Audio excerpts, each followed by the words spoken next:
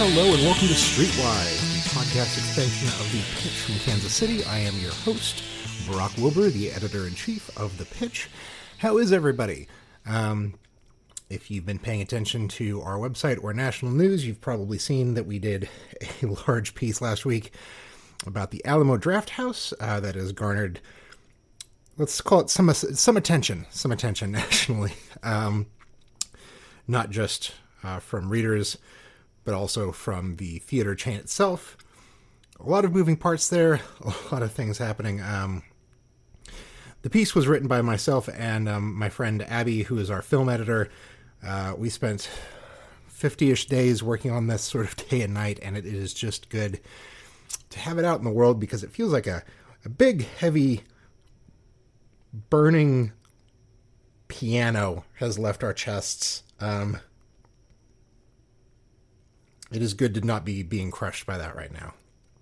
It is good to have it out in the world. It is hard to sometimes take pride in your work as journalists when you are working on something that's just about how much people got hurt. It is a tricky thing. If you're a writer and you finish your novel, like, that's fun. And if you're a painter and you finish your painting, and that's neat. And if you're a journalist that finishes your chronicle of a decade of abuse by a corporation against its own employees, you're like, neat. It's difficult to find a way to unwind. So when it was time to set it loose in the world, I went to Abby's house and we went into the backyard and we put a laptop between us, and we both reached out and hit the publish button at the same time. And then we each had a whiskey and looked at the tree line in her backyard and turned off our phones and said nothing for like 30 minutes after it was out. Just sort of like taking a breath, a pause, a modern era vacation from the world for a few minutes, just to turn off and be like, okay, like that, there's the sky, and here is me breathing again like a person. And that is our reward for having done this. So, but the real reward is thanks to you and the community and the incredible response that this has had. We've sort of been informed that there's a lot of changes that are happening very, very quickly here to protect Drafthouse employees across the country, and stuff that'll come out in the weeks to come. Everyone took it very, very seriously because, of course, this is something that is god-awful, just really scary and awful on every level. So to everyone that read it and shared it, thank you for doing so. And also, like, sorry for us inflicting just like more trauma on you for having read it. Like, it is a difficult piece to read, and anyone that made it through all 7,000 words, we really appreciate. Anyway, on today's show, we're going to talk to Sly James, the former mayor of Kansas City, about his new book. But before that, Nick's Music Corner. Hello, I'm Nick Spacek, music editor for The Pitch, here with this week's local music recommendation. Over the course of the last few months, the modish power pop outfit that is Brandon Phillips and The Condition have been doing a summer single series with a new track from June through September. While all of the songs thus far have been barn burner jams, the latest, Veronica, is a quieter, more introspective piano-based ballad. Given that Summer Singles 2020 wraps up next month, this is the perfect track to drop right now, because it feels like that quiet song the band plays right before letting it rip one last time. It's a stone cold gem. Check it out, and if you like it, you can head over to the Brandon Phillips and the Condition Bandcamp page to buy it and support the band. While the group doesn't have any performances scheduled, you can check out BP and TC members Julie Bernson, Brandon Phillips, and Adam Phillips, along with Michelle Bacon, in another of Brandon's myriad musical projects, the electro dance pop outfit Other Americans, when they play Lemonade Park this Saturday, August 22nd, along with Emmeline Twist and Dan Jones and the Squids. Here's Veronica. We sat in the sadness like letters set in a shoebox under the bed. We wrestled with madness till you changed the locks, and I left with the things that I said. Don't want you to feel tight. I ran from your love, now I gotta get back. I said it before, but I never said it to someone. All of me, Veronica. The truth is I need you to have this. All of me, Veronica. A broken heart makes a man feel less on my wild days. My former existence, so far away, but I'm close in the distance. All of me, Veronica, and all of you too.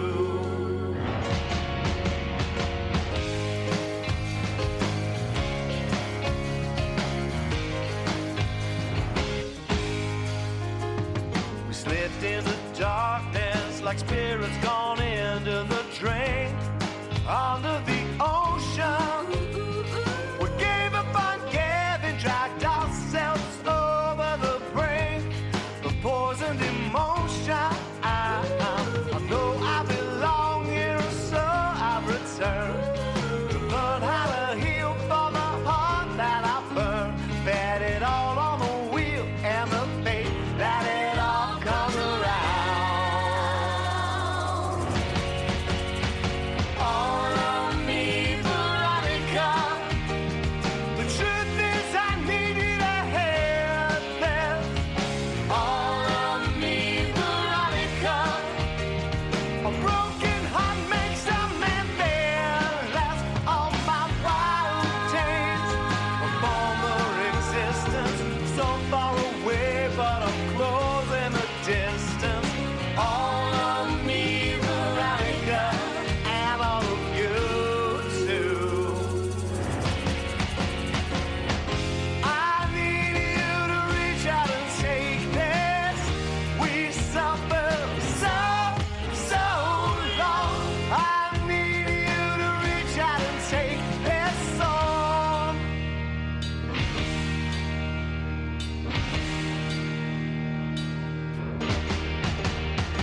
All of me, Veronica. The truth is I need you to have this. All of me, Veronica. A broken heart makes a man feel less on my wild days. A former existence, so far away, but I'm close in the distance. All of me, Veronica, and all of you too. Oh, me, Veronica. Oh, me, Veronica. Veronica, and all of you too. And now here's our discussion with Sly James about his new book. Mayor Sly James, welcome to the show. How are you? Brock, I'm doing super. How about yourself, my friend? I am doing as good as anyone can be doing out there. What have you been up to these days? Well, it's been a very interesting year since I've been out of office. In that year, I've been very happy to work with my former chief of staff, Joni Wickham. We formed Wickham and James.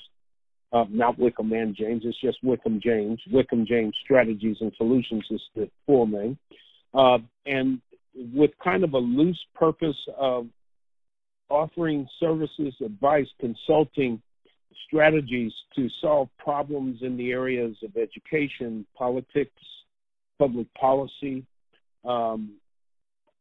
different types of things that we still have an affinity for after having been in office for 8 years. We didn't want to just go out and start trying to make money. We wanted to do things that still carried some meaning for us.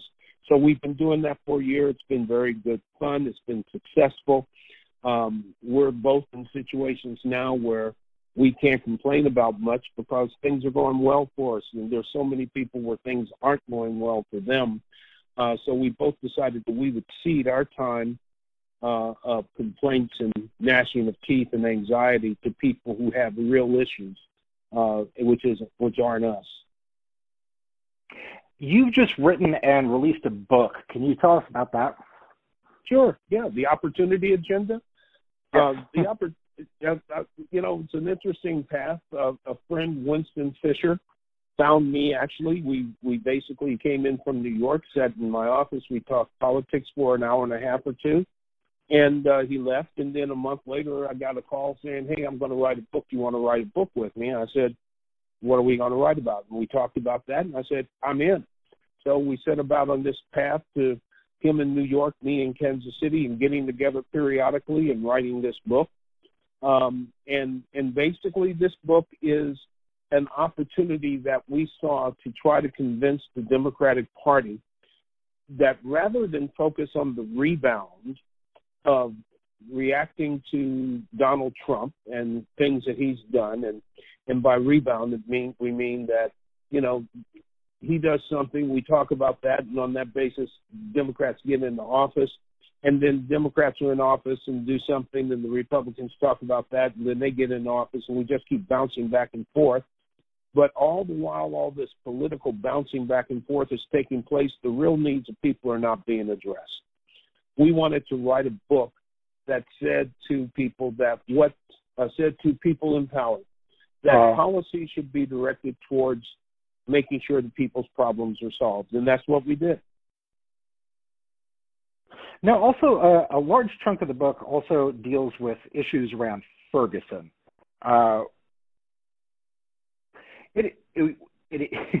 Ferguson feels like it just happened because we are still in that cultural moment and still dealing with all the same problems, but it has been a number of years. What are your thoughts and feelings on Ferguson and how it has affected where we are now? So, Ferguson, first of all, Ferguson's in St. Louis. We're in Kansas City, and which is, not that far away, but still the impact of it is still very prevalent. I think the problem is that Ferguson was simply a more visible outward manifestation of situations that have occurred over decades. The issues in the black community aren't new. It didn't start with Ferguson, didn't start with any of that stuff. The only difference between Ferguson and what had previously been happening is that some of that stuff was caught on tape. The difference now is that it is visible to people who previously didn't believe that it was happening, didn't know it was happening because they didn't see it. The difference now is that everybody's got a phone in their pocket. Every phone has a camera, and people use it. That's what. That was the thing that I noticed about Ferguson when it was happening that I just night by night couldn't believe was that I'm from Los Angeles, and I feel like in Los Angeles, police have a level of media training where they know what to expect about what's been filmed and what is not. And you saw the cops from Ferguson doing all these things as if they were completely unaware that people were live streaming them on the internet. And you were just like, how do you not know that millions of people are seeing what you're doing right now as a bad faith actor? Well, because most people don't look at it as bad faith acting. That's the problem. I mean, don't forget the civil rights movement. A lot of that was captured on film. What happened to John Lewis was captured on film. All of that stuff was captured on film to a large extent. The desegregation of schools in Alabama captured on film. Didn't seem to move the needle because nobody really cared. And to be real blunt about it, most people didn't care. It didn't affect their life, so it wasn't a big issue. But the issues that are out there now are so brutal, and there's so much activism as a result, that there's been two major changes in this whole situation. Number one, the ability for regular people to capture everyday situations on video. And here's, I'll give you a good example. I forget exactly where it was, but I think it might have been in either North or South Carolina, where there was a report of a young man who had been detained by the police. He apparently tried to run away, and he was shot in the back. And right. The police report basically said, he grabbed for the gun, and he was wrestling with it, et cetera, and he got shot, and they immediately rendered aid. What they didn't know was the other dude, some other guy, had captured it on his camera, and it took a month or two before that came out. But once the video came out, what you saw was the police report was a total and complete lie. Right. Well, those police reports were out there a long time ago and talking about a whole lot of stuff. There just wasn't any video. So that's change number one. Change number two, now white people are out marching in some of these things. That's a significant change. No, I'm serious. No, I know you are. I grew up in the 60s. And the bottom line was that there was a huge drug problem, but that drug problem was apparently only in black neighborhoods. Once it started being known that it was in white neighborhoods, now we've got to do something about it. Those are the major differences, is when the majority population sees and figures out that it happens to them and it affects them, now we get movement. But the whole problem with all of this is the situation cannot be resolved by superficial policies. What has to happen is that if we're going to do things that are going to avoid those types of marches, activities, problems, then we have to have change that is meaningful. And some of those changes are things like there has to be economic equity.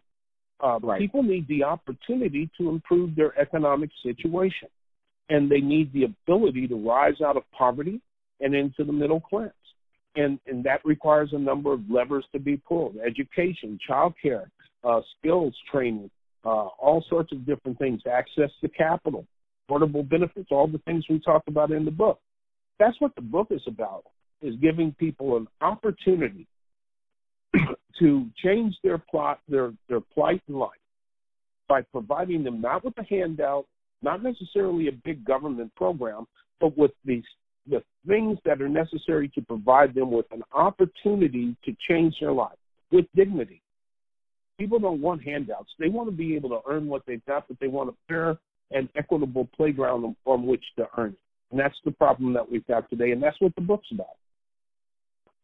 So when I first moved to Kansas City a couple of years ago, my wife and I, who were both national political journalists at that time, one of the first things that we went to in town was we were invited to your last State of the City speech. And there was this moment where, and it was the first time I'd seen you. It's really the first time I became engaged in the local politics beyond the work that I've done with Jason Kander. And there was a part of that speech that I will never forget, where you went from talking about all the things that we were hopeful about like the airports and the economy and so on and so forth. And then we hit the issue of gun violence, and you just very straight up and very truthfully were like, this is just a goddamn problem. And like, you were very clear on like, well, we have a real issue here, and this is the biggest thing facing our city, and we've got to do something. Between then and now, do you have any different ideas on how we should be handling the gun violence epidemic? Have your ideas evolved, or are there still a basic set of ideas that you think would work? Because obviously something like Operation Legend is not going to fix this. Operation Legend is like a lot of things that we do. We wait until there's a big problem, and then we come in and try and fix it. The problem has to be avoided, not fixed. And yeah, there's a lot of things. There's long-term things that we can do in terms of making sure that no child enters kindergarten 2 years behind. At the age of 5, you shouldn't be 2 years behind anything. But that's what happens when you're black, when you're brown, when you're poor. And by poor, that includes white as well. But poor kids, black kids, and brown kids often don't have the advantages necessary in order for them to start off their life at the age of 5 in school on an even level field. That's long-term. That has to be addressed through early childhood education and quality pre-K, and also quality child care leading up to the quality pre-K. That's number one. Number two, there has to be a change in how we teach kids in school so that they know that they have options in life and that there's a path for them. Instead of simply teaching everybody the same stuff until they graduate high school and go to college, and instead of only having STEM programs and those types of really sophisticated programs in suburban schools that can have it, every middle school kid should be introduced to as many different jobs and professions as possible through field trips, through visiting, through mentorships, etc., so that they can say, I had no idea that there were women engineers. I had no idea that there were women car mechanics. I had no idea that I could learn how to work on jet planes. I had no idea that this is what it takes to be whatever it is that it takes to be. And then you start tailoring the curriculums that they're being given in school to those types of paths so that they see the connection between what they're learning and where they want to be, so that they don't just blow subjects off because they don't see what the hell algebra has to do with their life. Number 3, in that same vein, seniors in high school could avail themselves of things like the Rankin Institute in St. Louis or P-Tech in New York, where you can leave that last year of high school, even your junior year under some circumstances, and enter into a program that will provide you with all the technical skills and knowledge that you need for specific types of jobs, and you walk out with an associate degree and a job right off the bat, all right? Not every kid's going to go to college. Not every kid should, but every kid at least wants to have an opportunity to do what they want. You can learn woodworking, or you can become a computer whiz with cars. But those things are taught with certificates, not necessarily degrees, and you can get there. And then on the political scale, frankly, if you want to know the truth of the matter, America does not have the guts to do what needs to be done, which is to say, I'm sorry, not everybody in this country should have a damn gun. Period. I'm sorry. It's just, you can't have it both ways. If you say everybody should have a gun free, unfettered, then you know what? You can give a gun to a 1-year-old in their first birthday because everybody should have one, right? There's no restrictions. But if you believe that there are restrictions, shouldn't there be restrictions on making sure that people who've had an incident of domestic violence shouldn't have a damn gun? If you know that there's restrictions and you've got people who've shown any level of violence at all, shouldn't you not have a gun? If you know they've got a mental health issue, should they have a gun? But in the state of Missouri, anybody can damn near have a gun. If you're 18, you can have a gun. And when the police pull people over and they got 4 18, 19-year-olds in a car and they got guns and they haven't committed a crime, they can't do a damn thing about it. Now, what do you think 4 18-year-olds in a car with a gun at 2 o'clock in the morning on a Saturday night are doing? They're not going to visit their mother in the nursing home. So what are those guns for? But that's what happens. We don't have the guts to do what is necessary. People want to see the violence end. The violence is not going to end as long as we have people who have no regard for their life or somebody else's life, and they've got free and unfettered access to a gun. Now, a lot of people are going to get mad at me, get all pissed off. You're anti-gun. You hate the Second Amendment. No, I don't.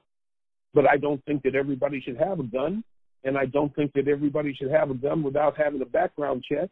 And I think that if you have a gun, you ought to have some sort of training to go with it, and there ought to be some way of saying, you know what, you're not a guy that should have an AR-15. I'm sorry. We're just not going to let you have an AR-15. Which also the question arises, how are you using that for hunting?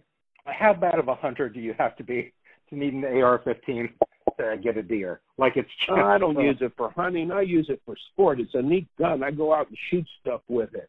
Whatever. You know, I had an AR-15, but it was actually called an M16, and it was in the Marine Corps back in the Vietnam era. And That's exactly the gun there. And the reason that we had M16s was because they were lethal killing machines. That's what they were. They were the most lethal weapon on the battlefield at that time. But and your situation that you bring up about, like, teenagers in a car with guns also applies to the fact that, like, nationwide, you see it repeatedly that, like, black men, even the ones that, like, especially here, that have, like, a concealed carry permit or a gun permit, keep getting shot by the police, and then, like, the NRA is always suspiciously quiet about that. It's like, oh, that was a legal gun owner that was just executed by a cop. Like, where is your outrage about that gun owner? Well, you can't. That's not going to help the NRA's mission, because the NRA's mission primarily is to make sure that the gun manufacturers have as many guns sold as possible. And one of the ways that you do that is you tell a bunch of white people you need a gun to protect yourself from the black people who are going to break into your house and steal your stuff. So everybody should have a gun for protection. You're a law-abiding white person. make sure you've got a gun that will protect you against those people that are marauding through the streets and want your stuff.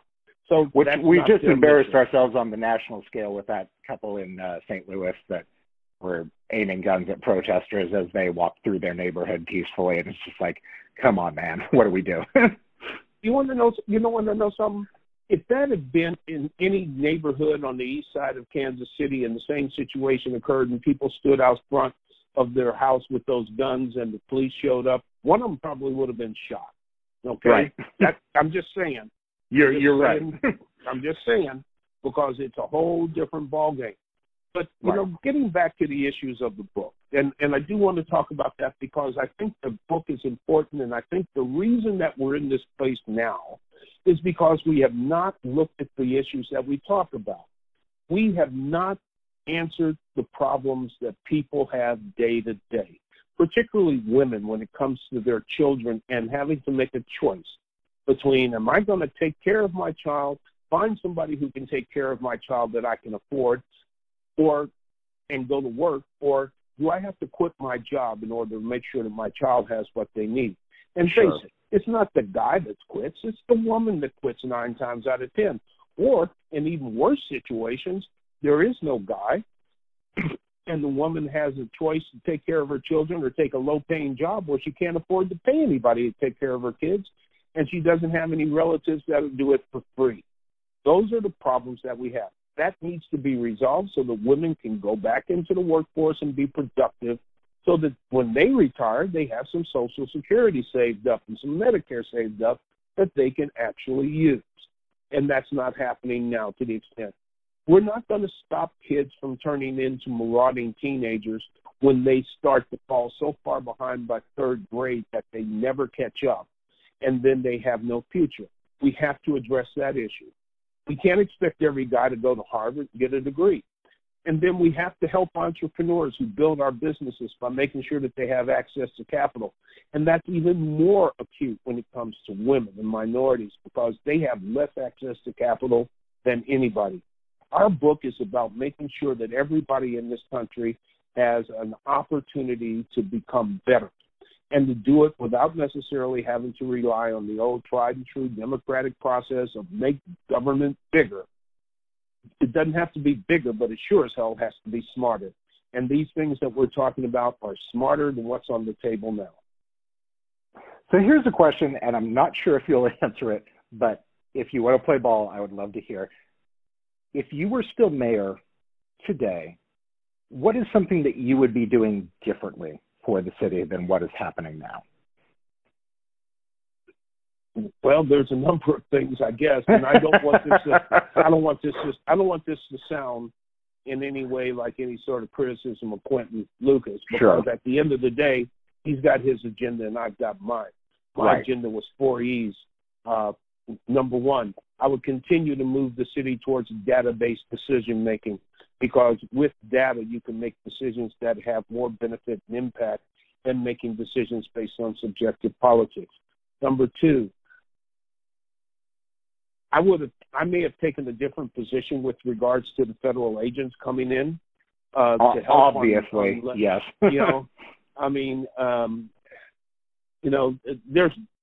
There's ways that you can do that and ways that you can't. And based on what he said about it, that's not the way that you can. And if he wasn't made aware, then somebody dropped the ball somewhere. That seems to be the thing, is that they asked for a bunch of resources and what they got instead was this surprise. And you can't tell them no, I guess, because you don't have that power. So that one's confusing and tricky, and I understand. But I think that he's on the same page with you. You can't necessarily tell them no, but if you can plan it in such a way that there is some benefit to it and there's not a surprise and it doesn't look like another layer of Gestapo walking through your neighborhoods. That's not what this should be about. Right. Okay? One thing that I would definitely do, I had started talking to Stan Schoen down in St. Louis about Rankin, and I really would love to see a Rankin Institute in Kansas City, because I think it would help a lot of kids that otherwise might not be saved. I'd love to see that type of a program here in Kansas City. Now, the community colleges pick up a little bit here and a little bit there, but Rankin Institute is totally dedicated to a number of different areas where they have the ability to really skill kids up and connect them with work. So they work for a few months and they train for a few months, and they're paid during those times, so that they walk out of those situations into good paying jobs. Excuse me. I really would have liked to have gotten that done, but didn't. And the thing that bothers me the most, the failure that I still lament, is our inability to have gotten comprehensive, universal, high-quality pre-K for every kid in this city. I think we failed our children by doing that. And I think we're going to continue to turn out kids that are born in poverty and never get out of poverty. And because of that, they are going to have difficulties either with crime or low earnings or shorter life expectancies. I would continue to fight for children and quality pre-K, just as I continue to work with Turn the Page, an entity I started in 2012 to help with third grade reading proficiency. I believe that we have to do things for our kids, and I think that the only way to get those things done is some adult in a political, governmental situation has to advocate for them, because there's nobody else that really is advocating for them in a way. There's some nonprofits that are doing it, but here's the thing. Money doesn't flow to kids who are too young to vote and adults who are too young for anybody to really care about until it is time to vote. The money flows to the people who are producing tax dollars, and then the lobbyists go and find ways to make sure that it flows to the people who really could do without some of it. You know what I mean? Mm-hmm. But at the end of the day, I'd continue to work on the same things that we started working on when I went into office, because they were working. Governmental efficiency, working on employment issues, education, and finding ways to bring skill training and skill sets into this city for kids to be able to take advantage of and get good paying jobs. That's what I would do now. And I'm not saying that those things aren't being done, but that's what we were doing, and that's what I will continue to do. Finally, I'd love to ask you the question of your many years being mayor of Kansas City, what is your favorite small story? My favorite small story? Yeah, your favorite little event that you're just like, I just love this. I think about it all the time. Oh, boy. There's so darn many. I think that, here's one. After the long fight and the long argument to get streetcar up and running, to be standing there on the very first day with all the people out in front of Union Station that came to see it. And I'm greeted by a group of high school kids, young high school kids that had come down specifically to see it. And I just had a conversation with them, and I said, you know why we're doing this, don't you? I said, it's not just about having a streetcar that runs up and down the street. And they said, no, we like it. Why are you doing it? I said, because if we do these types of things that are very popular and very utilitarian for people your age and older, you'll come back to Kansas City when you finish college, and you'll stay here and raise your family. And there was a teacher there, and there were some parents that were with them, and they hugged me because of it, because their dream is to have their kids go to college wherever they want, but to come home. And that was probably one of the things that I won't forget, because that's important. We need, the currency of economic development is not money, it's not incentives. The currency of economic development is talent, getting talent into your city. If we can find the next guy that's going to invent the next Amazon, if we can find the next group family that comes in and builds a new Halls, or the next group of people that builds a DST, or the next group of people that do a Cerner, that's what you're looking for. It's not trying to lure the existing Amazon into your city, although a lot of people think that's a good idea. Believe me, it has an upside and a serious downside. The idea is to get people right here in this city to have the ability, the desire, and the resources to build it right here in Kansas City and stay here and employ Kansas Cityans. That's what it's all about. But you can't do that if you have a city that people don't want to live in. Tell us again one last time the name of your book and where people can get it. The Opportunity Agenda, a bold democratic plan to grow the middle class. Certainly you can get it at Amazon. I believe Barnes & Noble and some of the other bookstores have it. And if you get it on Amazon and you like it, please give us a review. But it's out there and available, and we'd appreciate it if you'd pick it up and read it. But even more importantly, we'd appreciate it if you would become Opportunity Democrats. And by Opportunity Democrats, I mean people who will argue for opportunity, not necessarily far right or far left, but for things that will actually address the day-to-day problems in people's lives in such a way that they have the opportunity to grow and be stronger and to move out of poverty into middle class. And if you're in the middle class, to move up. Those are the things that this book is about, and that's what we hope to accomplish. What's next for Sly James? You know what? I'm having a blast. I'm working with Joni. I love her to death. She's a great partner, friend, and we're doing stuff. We're doing the type of work we want. I'm doing some stuff with Harvard on education, with Bloomberg, Harvard on data for coaching for mayors. Had a great student in San Pedro, Mexico, doing some data coaching with them, and in Minneapolis until all that stuff broke out, and in Newark. But we're loving that. We're doing some work on some tech issues with a company. I'm still involved in African American Mayors Association. I'm doing some work. Both of us are working with Kaufman Foundation. We have some governmental clients. We have and some private clients, and we're doing a little bit of sideline politics and some communications work. We're just having a blast. We've got a lot of stuff on our plate. I'm doing mediations and still doing that, which I like to do. But we've got a lot of stuff to keep us busy, and we're just going to keep doing it. We're in control of our lives here now. And, we're having fun, and we're able to make enough to survive. And we're able to do things that we think matter, and that's all we wanted to do. Can't ask for a whole lot more than that. And watch our kids grow up and grandkids. Just wanted to thank you for helping make the city over the last couple of years into the sort of place that me and my wife living in Los Angeles were able to visit one weekend, and we're like, this is the place we want to live now. Like this, clearly your work has helped influence that. Thank you for all your work in the city and everything that you've done here.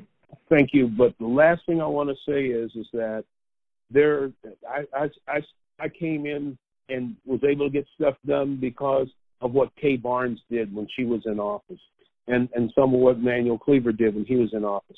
And what we were able to do while I was in office was done by a team of people. My staff was outstanding. I had a great city manager, and our first council was really focused on making things happen. So we got things done because we worked together, and we can continue to build this city to whatever we want it to be if we work together. If we don't work together, we'll just start to slowly, completely tear it apart and start all over again. Don't let that happen. Thank you, Mayor. Appreciate you talking to us today. Hey, Brock, take you, my friend, and have a great day. Take care of your family, and please stay well and safe. Hey, if you ever want to come back on the show, just let me know. I would love to have you.